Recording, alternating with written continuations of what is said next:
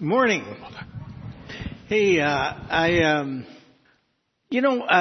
the 1980s, it may have been the beginning of the 90s, one of the big Spanish publishing houses commissioned a new set of commentaries, Old Testament and New Testament, and it was going to be different because it wasn't going to be translated from English. It was going to be written by native Spanish speakers.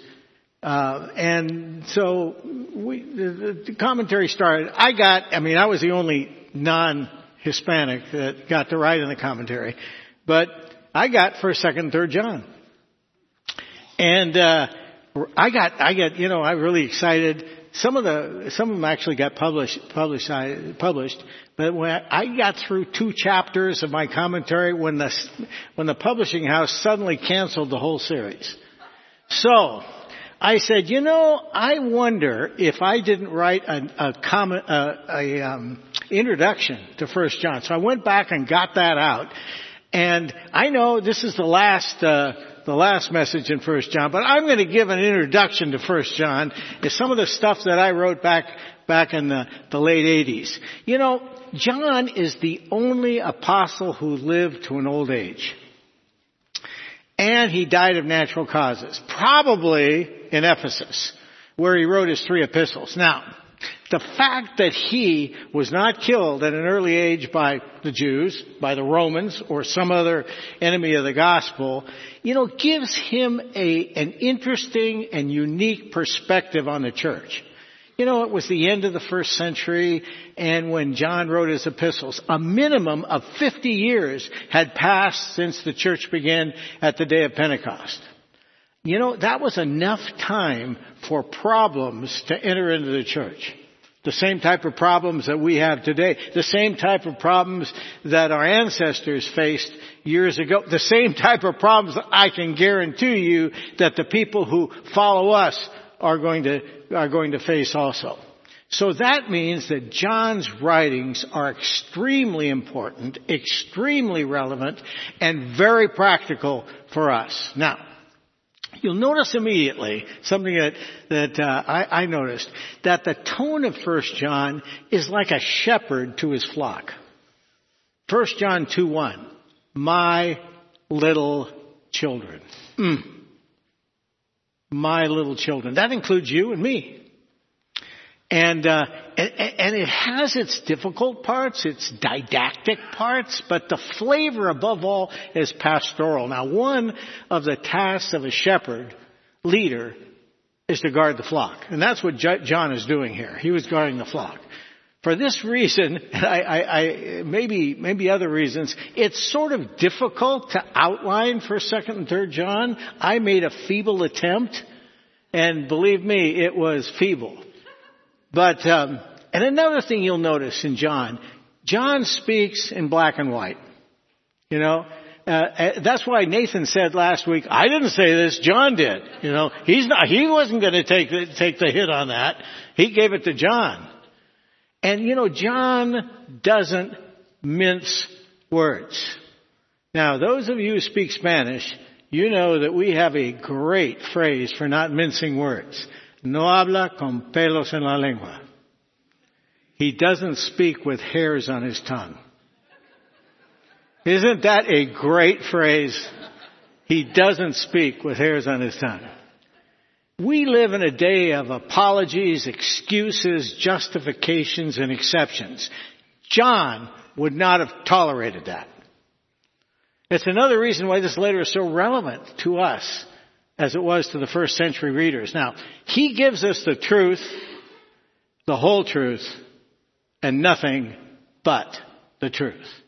I read a book by Watchman Nee, and he contrasts the ministries of John, Peter, and Paul by using what they were doing when they were called by Jesus. He says, Peter, he was called as a fisherman, casting nets into the sea, Matthew 4. The work of being a fisher of men is a characteristic of his ministry. He was given the keys to the kingdom of God, Matthew 16, and he used those keys on the day of Pentecost, and 3,000 fish were caught in the gospel nets. What about Paul? When he was called, he was making tents. He built things. In fact, in 1 Corinthians 3, he's called a skilled master builder. The Lord gave Paul the great task of writing most of the fundamental theological truths of the Christian faith. Then there was John, who we're studying today. When he was called, he was mending nets. Matthew 4. John was a mender or a fixer. Apostasy, false teaching had entered the church, and people were just confused. Some were doubting even their salvation. There was a need for someone to call the church back to the fundamental doctrines. So the Lord gave this ministry to the Apostle John to fix the doctrine. I call him John the Fixer. Now, John also states the reasons why he wrote the book. It's very clear. Number one, joy. We are writing these things to you that our joy may be complete. So, if you lack joy, you want some of your joy, read 1 John. Holiness. I'm writing these things to you that you may not sin. So if you're struggling with sin, read 1 John. And discernment. I write these things to you about those who are trying to deceive you. 1 John 2:26. Discernment. Is this contemporary or what? And if you're wondering about a relative who's in a strange group, read 1 John. Remember, John doesn't speak with hairs on his tongue. Assurance of salvation. I write these things to you who believe in the name of the Son of God, that you may know you have eternal life. And if you're struggling with knowing if you are indeed saved, read 1 John. So, background of the book is Gnosticism. There it is. I'll admit, when I was in theological seminary and any one of my professors mentioned Gnosticism, my mind drifted off into another world and I started thinking about baseball. And, however, Gnosticism was the most damaging cult for the first 3 centuries, and it has raised its ugly head again recently. In Asia, early Christian writers identify Cerinthus as a false teacher advocating Gnosticism. Now, John, I've read it in several places. John was at a bathhouse without bathing when he found out that Cerinthus was also there, and he exclaimed, "Let us fly, lest even the bathhouse fall down upon us, because Cerinthus, the enemy of the truth, is inside." That's how serious they took Gnosticism.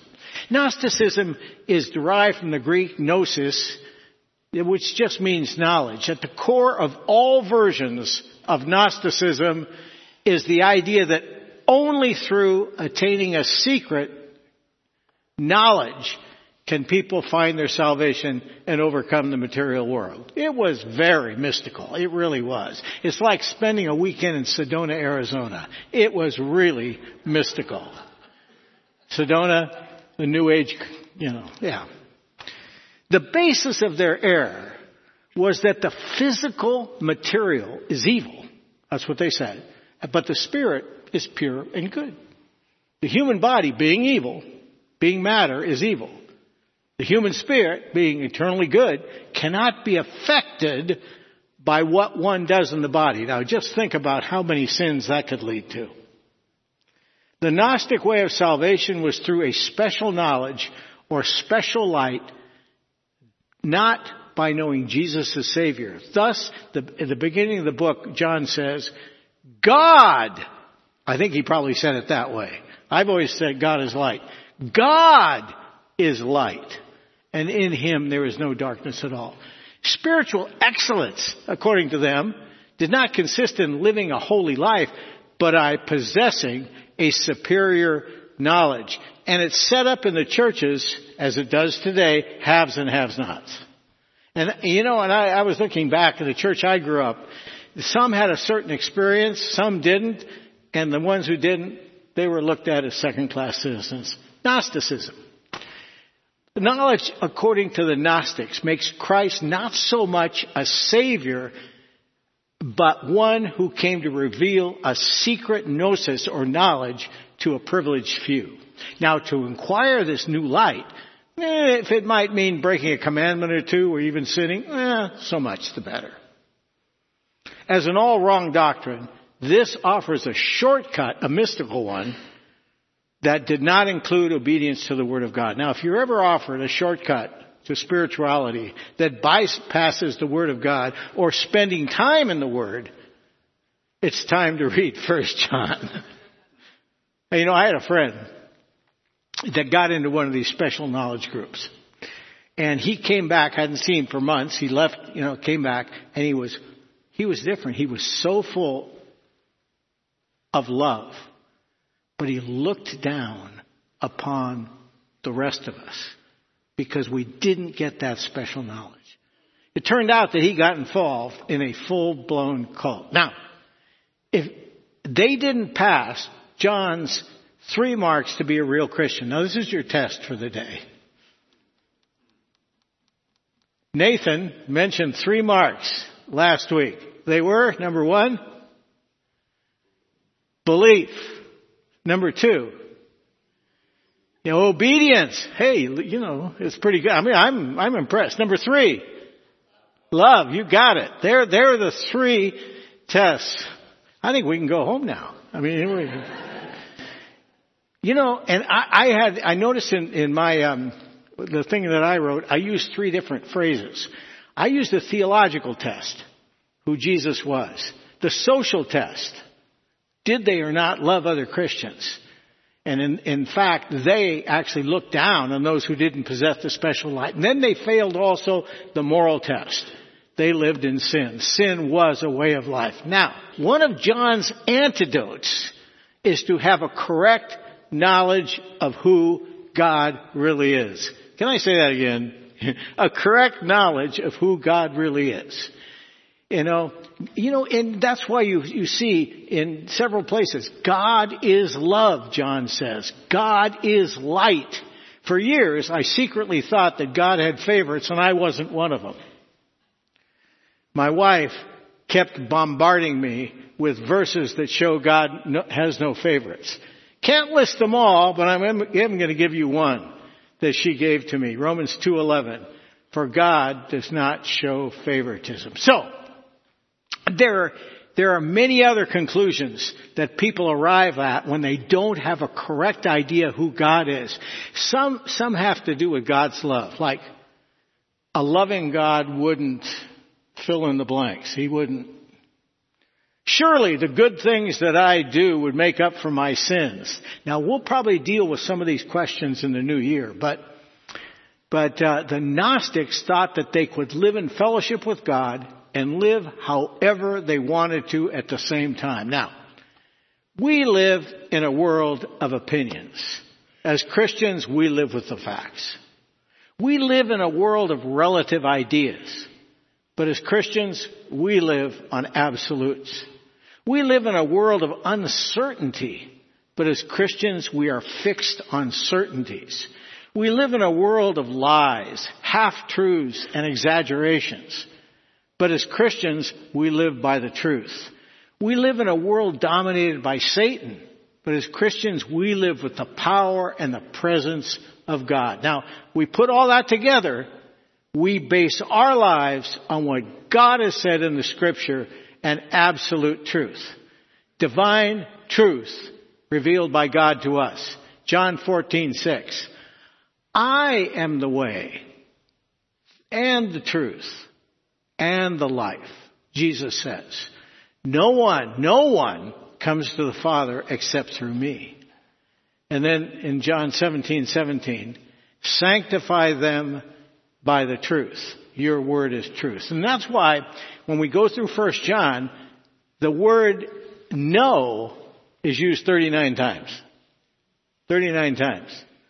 And in 8 times in chapter 5, and particularly the passage that we're going to look at this morning, verses 18 to 21. Verse 18 begins with we know. Verse 19 begins with we know. And verse 20, and we know. John ends really with a summation of why he wrote, that we might know the one who is true. Now, throughout the epistle, as we've said, there are tests.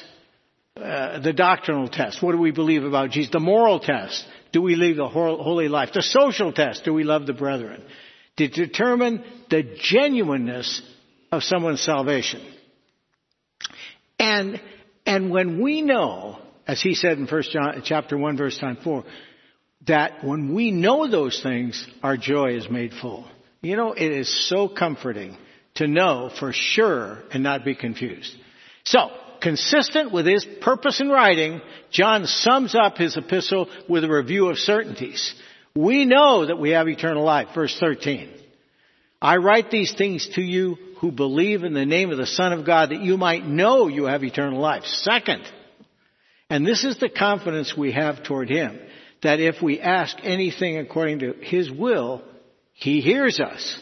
So we not only can know that we have eternal life, we can know that our prayers are answered because we have direct access to the throne of God. Now, we come to our passage this morning. That was quite an introduction, I'll have to admit. We know. Okay, what is verses 18 to 21? Let's read them. We know, 1 John 5, that everyone who has been born of God does not keep on sinning. We know that. And he who was born of God protects him. And the evil one cannot touch him, does not touch him. We're going to talk about that. And we know that we are from God and the whole world lies in the power of the evil one. Then, we know that the Son of God has come and has given us understanding so that we may know him who is true. And we are in him who is true and in his Son, Jesus Christ. He is the true God and eternal life. Little children, keep yourselves from idols. Now, 3 things we can know for certain. Number 1, we know that the real Christian does not keep on sinning. No one born of God with a new nature who has been transformed and regenerated goes on sinning as an unbroken pattern of life. I want to read 1 John 5:18 again. We know that everyone who has been born of God does not keep on sinning. This is the ESV. But he who is born of God protects him, and the evil one does not touch him. Now, there has been a misinterpretation of these verses, saying that Christians can get to the place that they no longer sin. After all, he says, and this is from the New American Standard, no one who lives in him sins. 1 John 3:6. And that no one who is born of God sins. 1 John 5:18. Based on these verses, someone could reason, sin's a thing of the past. If you commit a sin, it's proof that you're not saved because Christians do not sin. But that's not what he's teaching. We know that because of what he says in other places. Look at this in 1 John 1:8. If we say that we have no sin, we deceive ourselves, and the truth is not in us. So, we're all sinners. We continue to struggle with sin even after we're saved. And there will never be a total absence of sin until we're with the Lord in glory. Listen to this. But when we know that when he, Christ, appears, we shall be like him. That's the day. I had a fellow tell me once that he said, I haven't sinned in the last 7 years. I said, can I talk to your wife about that? Now, is John referring to what we sometimes call sinless perfection? What does it mean that believers do not continue to sin? Very simply, he means that believers will not continue practicing sin as a way of life. I'm going to read the NLT here in 1 John 5:18. We know that God's children do not make a practice of sinning. The thief, who was characterized by his theft, is a thief no longer. He has a different way of life, Ephesians 4. The adulterer, who was characterized by his immorality, is an adulterer no more. His behavior patterns have changed. The child of God, who was a former thief, may still struggle with covetousness. And you may not want to make him the treasurer of the church, but he no longer lives according to a pattern of stealing. The child of God who was a former adulterer may still struggle with certain desires, but he is broken free from that old life of immorality. 1 John 3:3. And everyone who has this hope fixed on him purifies himself just as he is pure. Now, let's go back to 1 John 5:18. This time, read it in one of our favorite translations, the Amplified. We know with confidence that anyone born of God does not habitually sin. But he, Jesus, who was born of God, carefully keeps and protects him. And the evil one does not touch him. The word habitually here is the key. A believer can struggle with sin and sometimes give in, but giving in to sin is no longer normative. As we grow in grace and in the knowledge of the Lord, you can find that in 2 Peter 3, we are being sanctified and we are being led by the Spirit. And we will walk more and more in obedience to the Word of God. Now, if a person claims to be a Christian but lives in open defiance to God's Word, then that person is showing the church and the world that he's not really saved. No one who continues to live in willful sin knows God, because habitual sin is incompatible with the new life in Christ. Living in unrepentant idolatry, falsehood, thievery, homosexuality is proof that the Spirit of God has not yet taken root in that person's heart, regardless of what he says. Now, when I was growing up, grew up in this area ever since I was born. There was a church about a mile away, and the pastor of that church, his trade was being a thief. At night, he would break into houses and steal things, and he was a pastor of a church. But you cannot have that as a characteristic of your life and be a real child of God. Now, John gives us two reasons why believers do not continue to sin. Number one, we know that God's children do not make a practice of sinning, for God's Son holds them securely. That's number one. And the second one is, and the evil one cannot touch them.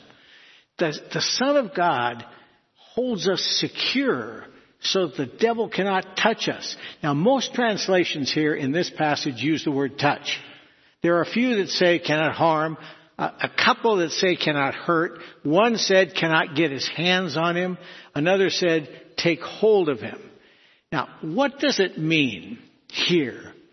Does it mean that we don't have to be concerned about the devil? Not at all. He's powerful and he's looking. We know in 1 Peter 5, he's looking for someone to devour. But Jesus protects us. John explains why the Christian will not be defeated by sin. Jesus Christ holds them securely. He protects, has the idea of guarding a prisoner like we see in Matthew 27. Christ protects us so that the devil, the evil one, cannot touch.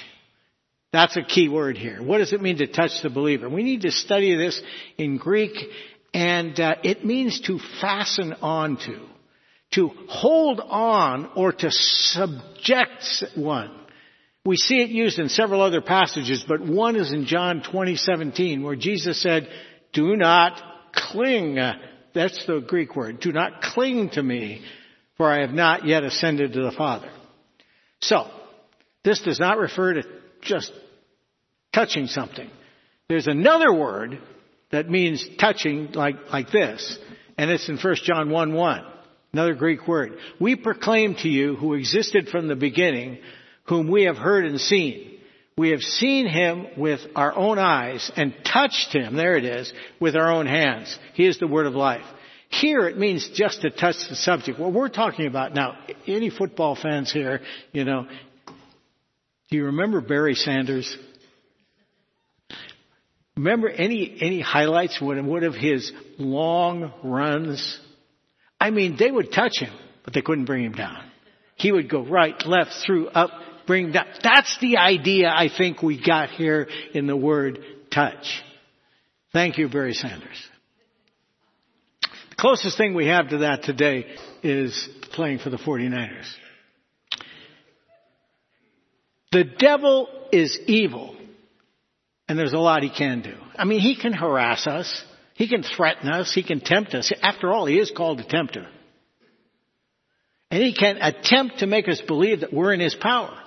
But he cannot bring us down, subject us, bind us, or take control of our lives, because we belong to Christ and he guards his children.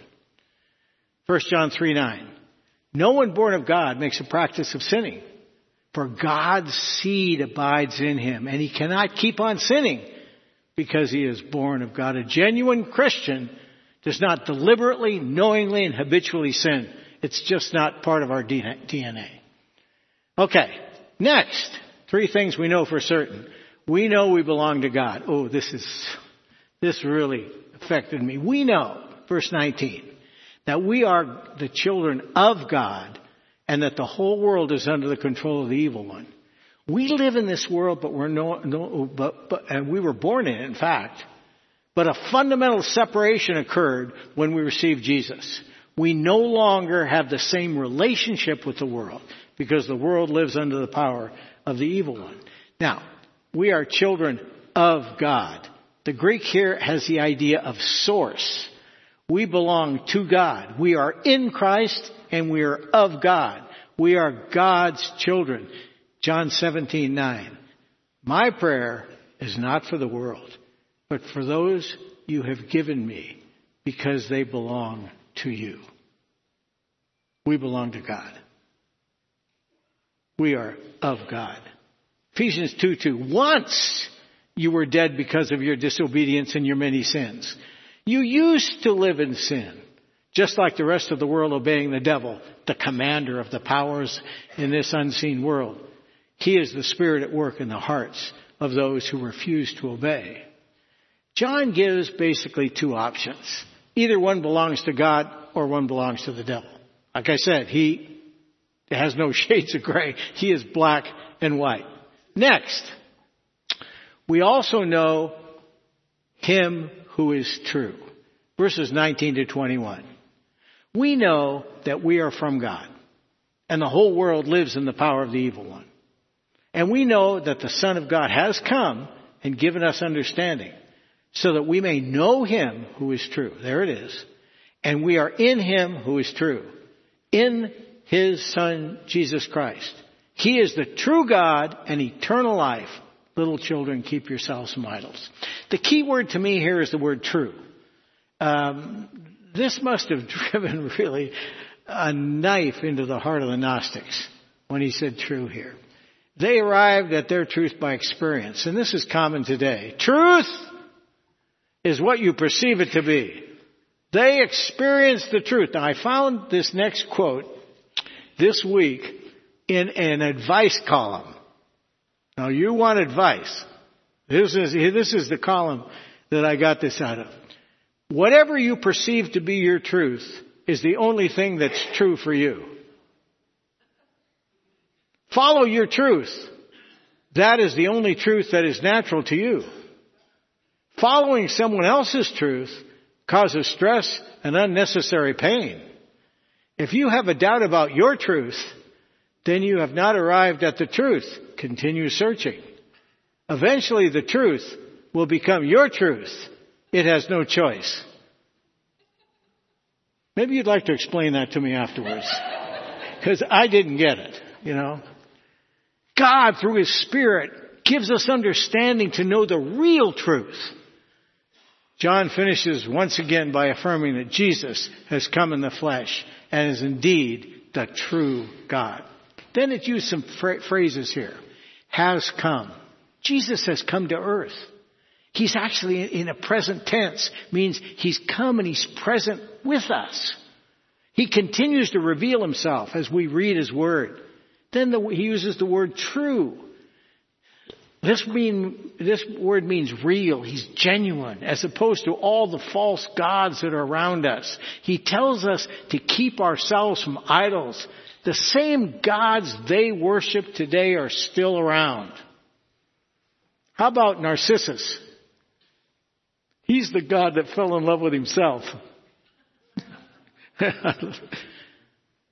Bacchus, the god of pleasure. He was the god of wine, women, and song.